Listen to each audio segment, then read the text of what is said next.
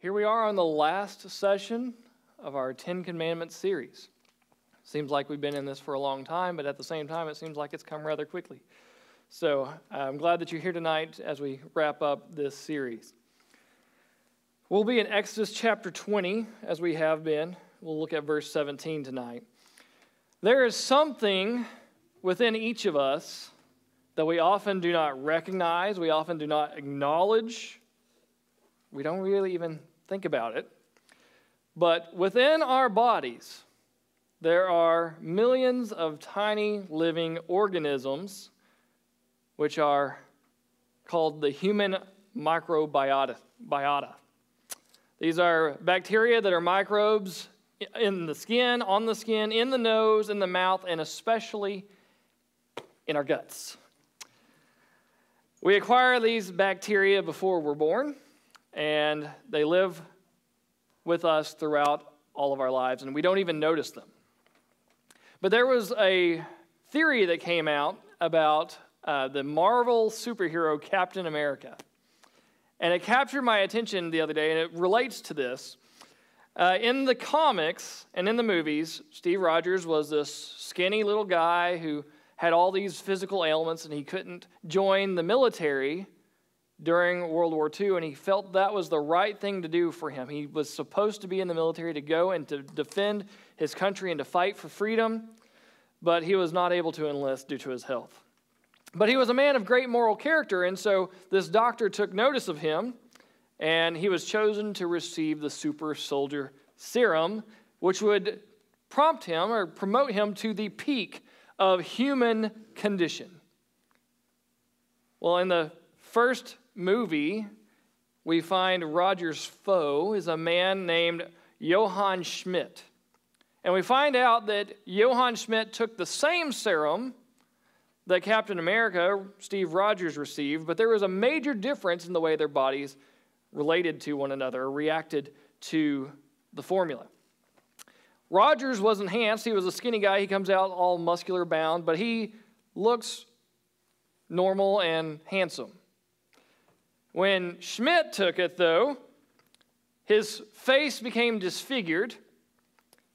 It turned red, and he became known as the Red Skull. And you can see his picture up there and see the difference between the two. So what caused the difference? Well, according to this theory, it was penicillin.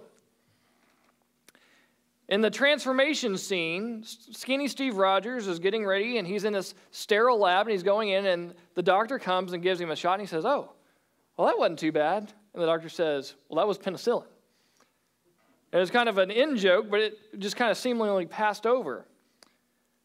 But then his body responded the way it should have, and Schmidt's did not. And the theory says that the penicillin that was given to Rogers killed off all this bacteria that was growing within him, killed the bacteria from the body, and so when he was grown, when he was transformed, it had the effect only upon him and the good bacteria that helped with his immune system. So he can't even get drunk on alcohol in the movie. Well, Schmidt did not receive the penicillin shot. He was not in a sterile lab. And so the treatment that he received not only amplified him, but amplified the bacteria within his body and caused disfigurement of his face and attacking his body. And the movie didn't go really into detail on this, so this is just a theory. And the movie itself focused on inherent personality qualities, that Schmidt was driven as a personality for power and prestige, while Steve simply wanted to do the right thing. But as I thought about this theory, I thought about the fact that not only do we have this bacteria that lives within us that we don't really think about, but there's other things that live within us that we don't really think about or acknowledge most of the time. There's a beast that lives within us, and it's not bacteria that I'm talking about, but what William Shakespeare termed the green-eyed monster. Within each of us, envy constantly rears its ugly head. And so if you and I are going to live by the principles we find in God's Word, and we want to love God and love others, then we must put to death the beast that resides within us. And so the final commandment of the 10 deals with this monster, and it says in Exodus chapter 20 and verse 17, do not covet your neighbor's house. Do not covet your neighbor's wife, his male or female slave, his ox or donkey, or anything that belongs to your neighbor. And the commandment uses a term there in the Hebrew, which is thamad. I think I said that right. Thamad, which is translated here in this version as covet, and is usually translated as covet. And it means to desire something, to long for something, or to crave something. And so as we look at the nature of envy, we find that this is not, the word covet itself is not necessarily a negative word. You can covet good things. Scripture often uses the same word to talk about a desire for godliness, a desire for holiness, a desire for God. I've used this term saying, I covet your prayers. Now, are prayers a bad thing? Does that make me sinful if I say I'm coveting your prayers? No, because I'm coveting something, desiring something that is good or even godly. But the context of this verse makes it clear that in this case, coveting is not a good thing because God is commanding against it. The prohibition is against desiring things that don't belong to you but belong to somebody else, that belong to your neighbor. And so he uses the term, do not covet your neighbor's house. Do you think that means just his physical house? Well, oftentimes in scriptures, it is used to refer to the whole of his possessions. And here he goes into more detail about some specifics of the neighbor's house. Don't desire his wife. Don't desire his servants. Don't desire his animals. Don't desire anything else that he has. And then if you look at the account in Deuteronomy, it's pretty much the same, except for there's a couple of minor differences. Moses separated the wife into her own category and put her at the beginning. He says, don't covet your neighbor's wife or his household. And then he added another category. He says, don't covet your neighbor's field. Well, while they're wandering around in the wilderness from the Exodus account, there's not much concern about wanting the field because there are no fields. They don't have any land. They're just wandering around. But as they're entering into the promised land in Deuteronomy, they're going to be given land. The land is going to be parceled out. And he says, don't covet your neighbor's land. Don't covet his fields. But what we find here is the prohibition isn't really against coveting per se, but it's against envy. Envy, as opposed to covetousness, envy is a resentful and dissatisfied longing for something that belongs to somebody else. It can be a longing for someone's possessions. It can be a longing for someone's position, for their fortune, for their achievements, or for their success. Envy is a form of pride that's directed, instead of toward God, is directed toward another person. It says that I'm as good, or maybe even better, than that person. And so I deserve the same things or greater things than what they have. And envy says that your desires are greater than the rights of the other person. The other person has a right to his wife. He has a right to his property. But the envy says, my rights are greater than his rights.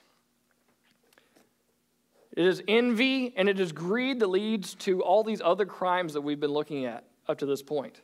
Think about the commandments we've covered. Why do you think one might lie or give false testimony against his neighbor? Their rights don't matter. What I want is greater than their right to the truth. Why does one steal? Well, the thief thinks that his or her needs are greater than the rights of the true owner, and so since their need is perceived to be greater, then their theft is justified because of their need. Why does one commit adultery? Well, the adulterer thinks that he or she deserves the rights of the pleasure of the spouse more than the rightful spouse. Why does one murder? Whatever benefits there come from the murder is determined to be of greater personal benefit to the murderer than the right to life of the victim. So we find that envy is the root.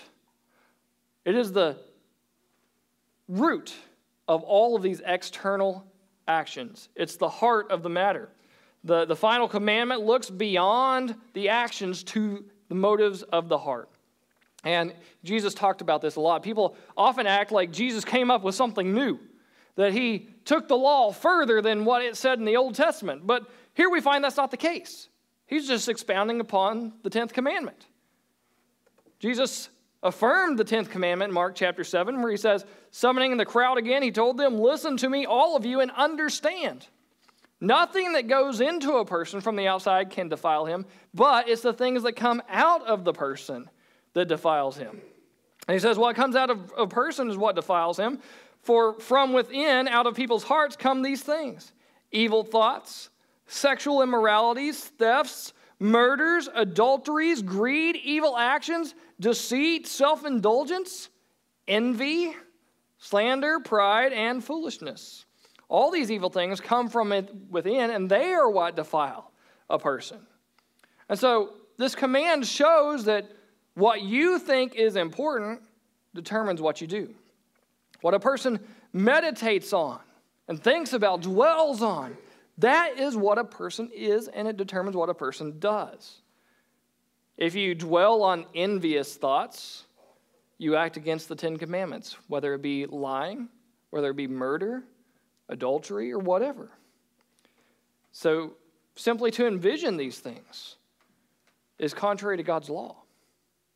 Simply to meditate upon these things is what breaks the law.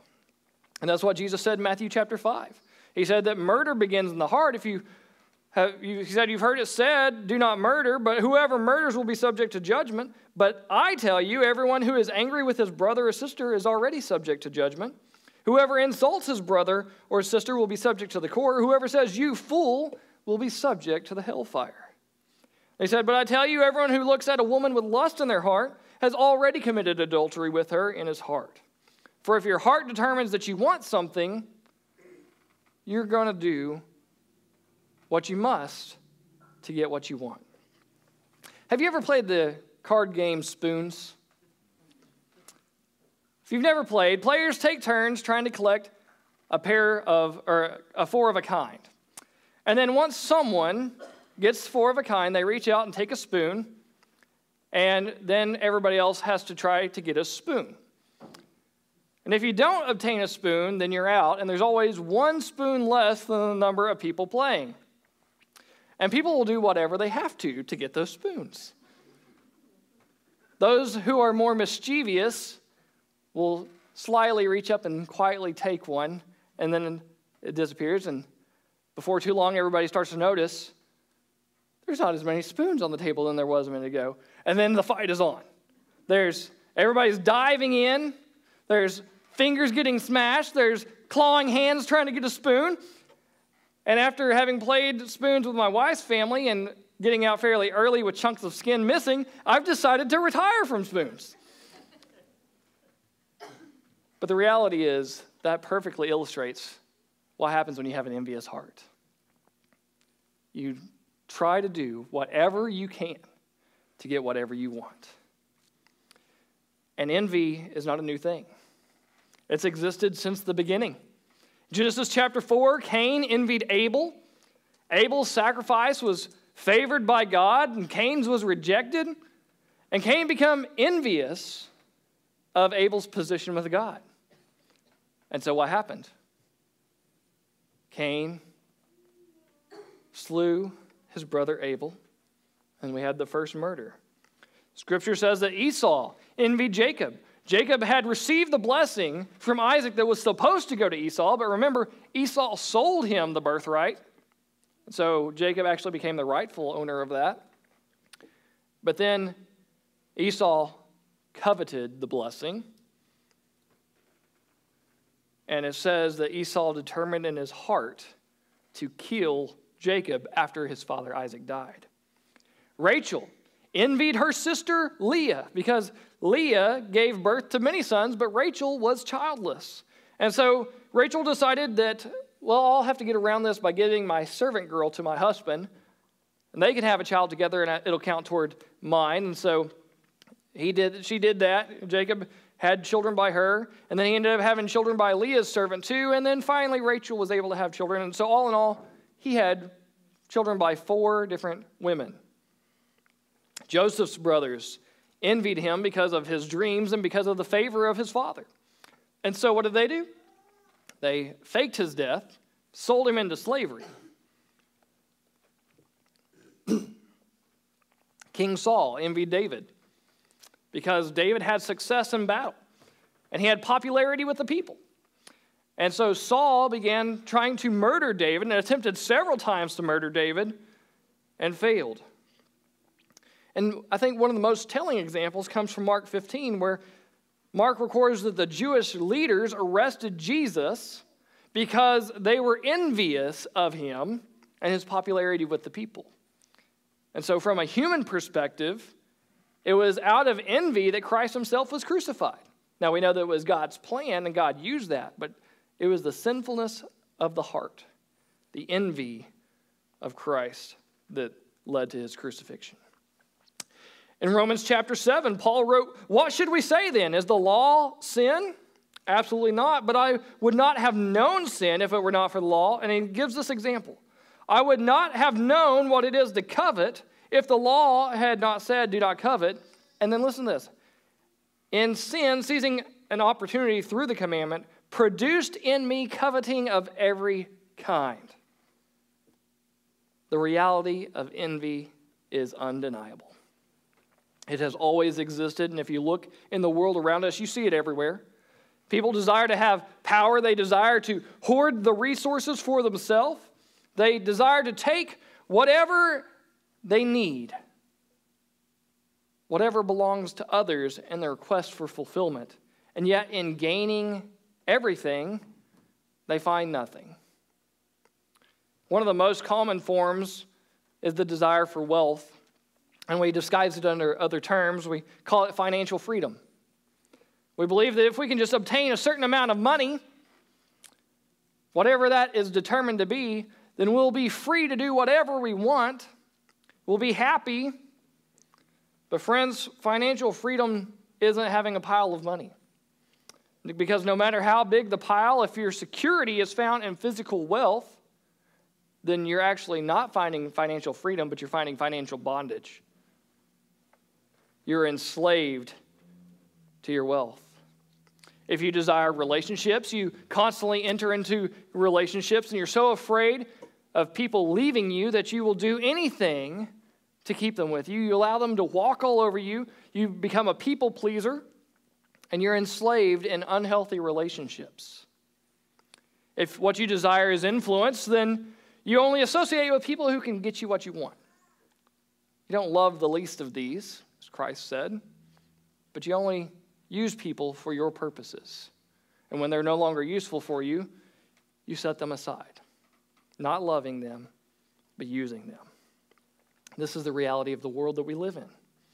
Envy, covetousness are ever present.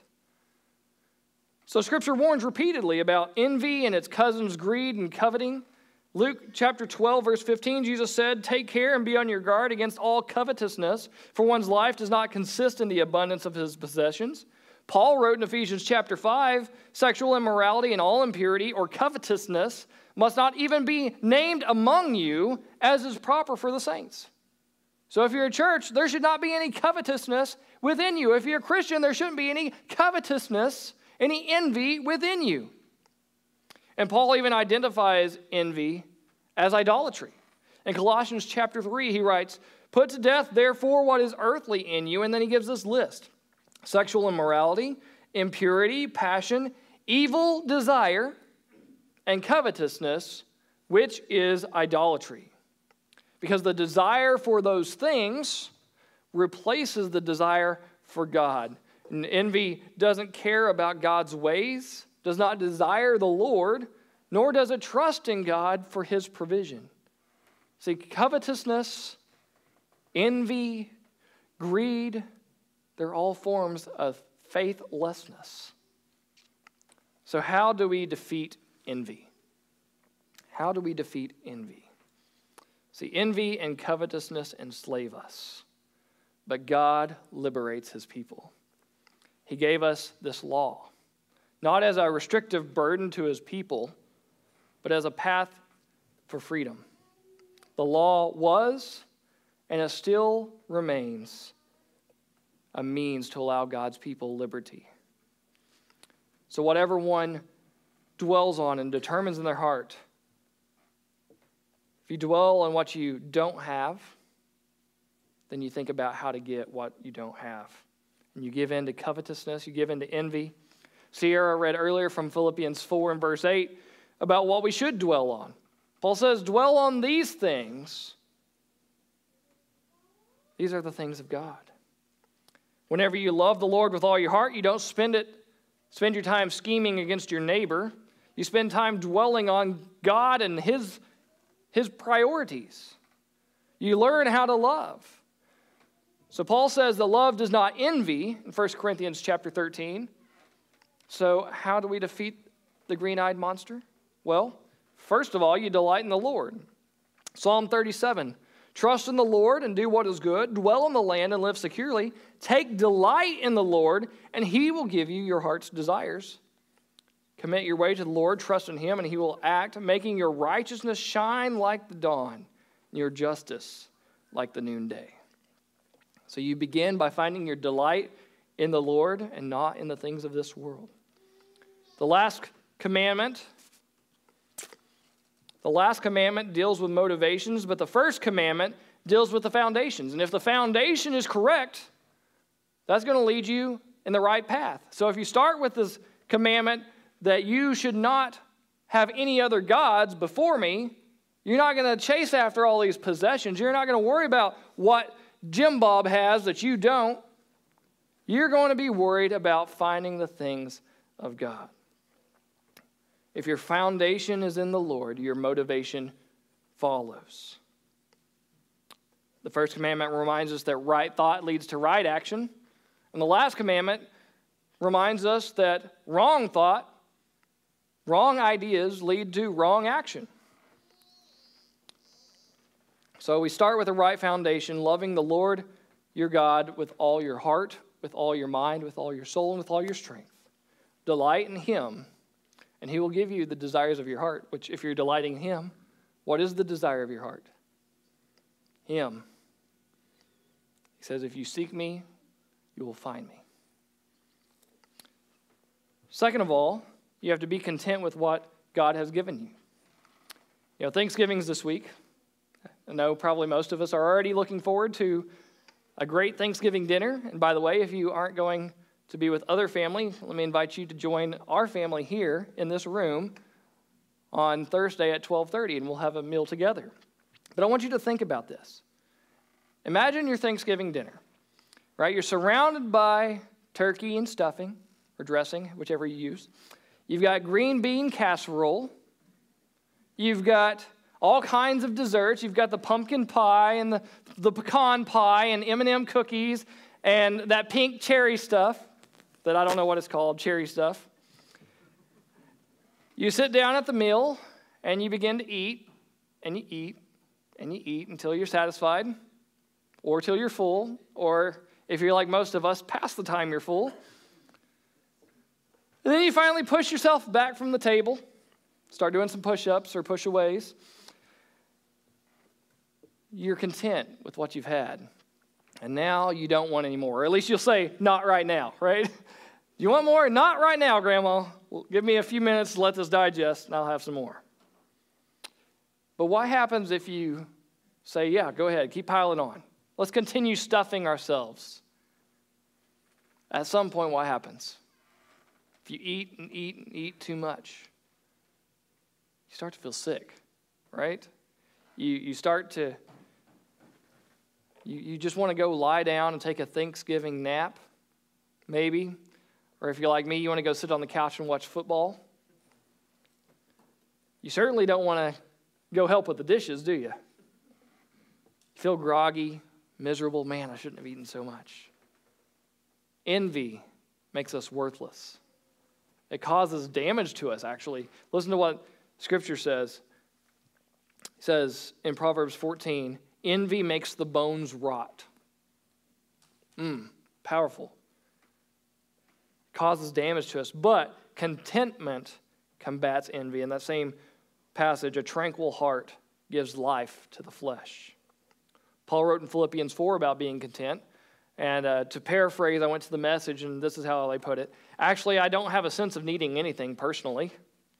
I've learned by now to be quite content, whatever my circumstances. I'm just as happy with little as with much as with little. I found the recipe for being happy, whether full or hungry, hands full or hands empty. Whatever I have, wherever I am, I can make it through anything in the one who makes me who I am. So to incapacitate this green-eyed monster, contentment in Christ is the key. But here's my concern. We can incapacitate the green-eyed monster through being content, but I don't think we slay it. We paralyze it, but we don't kill it. So I think something further is needed. And what do you think that might be? As I was thinking about the opposite of greed, the opposite of envy, my first thought was contentedness, being content with what you have. Then I realized it goes further than that. Listen to what it says in Proverbs 21. The desire of the sluggard puts him to death, for his hands refuse to work. All day long he is craving, right? So far we've got this covetousness, don't want to work for what I want. I'm just craving things. But the righteous gives and does not hold back. The way to kill it is with charity. You got to give generously. The wicked are envious, desiring to take from others those things which they desire, but the righteous are generous, and they give to the one who asks. Jesus said in Matthew 5, give to the one who asks you, and don't turn away from the one who wants to borrow from you. And he said in Luke chapter 6, give, and it will be given to you. A good measure will be pressed down, shaken together, and running over will be poured into your lap. For with the measure you use, it will be measured back to you. Paul told Timothy in his first letter to him, instruct them to do what is good, speaking of the churches, to be rich in good works, to be generous and willing to share. So in practicing generosity, we've been commanded to do it, but we also follow the example of Christ. And we are a witness to the nature of Christ to those around us. Philippians chapter 2, Paul writes, do nothing out of selfish ambition or conceit, but in humility consider others as more important than yourselves. Everyone should look not only to his own interests, but to the interest of others. And adopt the same attitude that is of Christ Jesus, who existing in the form of God did not consider equality with God as something to be exploited, but instead he emptied himself by assuming the form of a servant, taking on the likeness of humanity, and when he had come as a man, he humbled himself by becoming obedient to the point of death, yes, even death on a cross. Generosity is inherent in Christ's nature. He came and he gave of himself. And that generosity benefits God, but it also benefits the individual believer. Listen to 2 Corinthians 9. Paul writes, the point is this: the person who sows sparingly will also reap sparingly, and the person who sows generously will also reap generously. Each person should do as he has decided in his heart, not reluctantly, not out of compulsion, since God loves a cheerful giver. And God is able to make every grace overflow to you, so that in every way, always having everything you need, you may excel in every good work. As it is written, he distributed freely. He gave to the poor, his righteousness endures forever. Now the one who provides seed for the sower and bread for food will also provide and multiply your seed and increase the harvest of your righteousness. You will be enriched in every way for all generosity, which produces what? Thanksgiving to God through us. For the ministry of this service is not only supplying the needs of the saints, but it is also overflowing in many expressions of thanks to God. Right? Our giving is resulting in expressions of thanks to God. Because of the proof provided by this ministry, they will glorify God, for your obedient confession of the gospel of Christ, and for your generosity in sharing with them and with everyone. And as they pray on your behalf, they will have deep affection for you because of the surpassable grace of God in you. Thanks be to God for his indescribable gift. Generosity slays the green-eyed monster. It doesn't seek fulfillment in the things of this world, but what it seeks is to display the riches of God, the righteousness of God to those who are around us. Therefore, Paul wrote to the Ephesians chapter 4, let the thief no longer steal.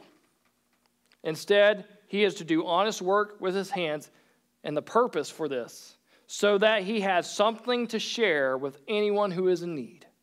That's why we work. Not just to gain up and hoard up riches for ourselves, but to give to those who are in need. So as we prepare to celebrate the blessings that God has given us this week, as we take time of special Thanksgiving, celebrating this holiday, let us not be envious, but let us be generous, as our God himself is generous.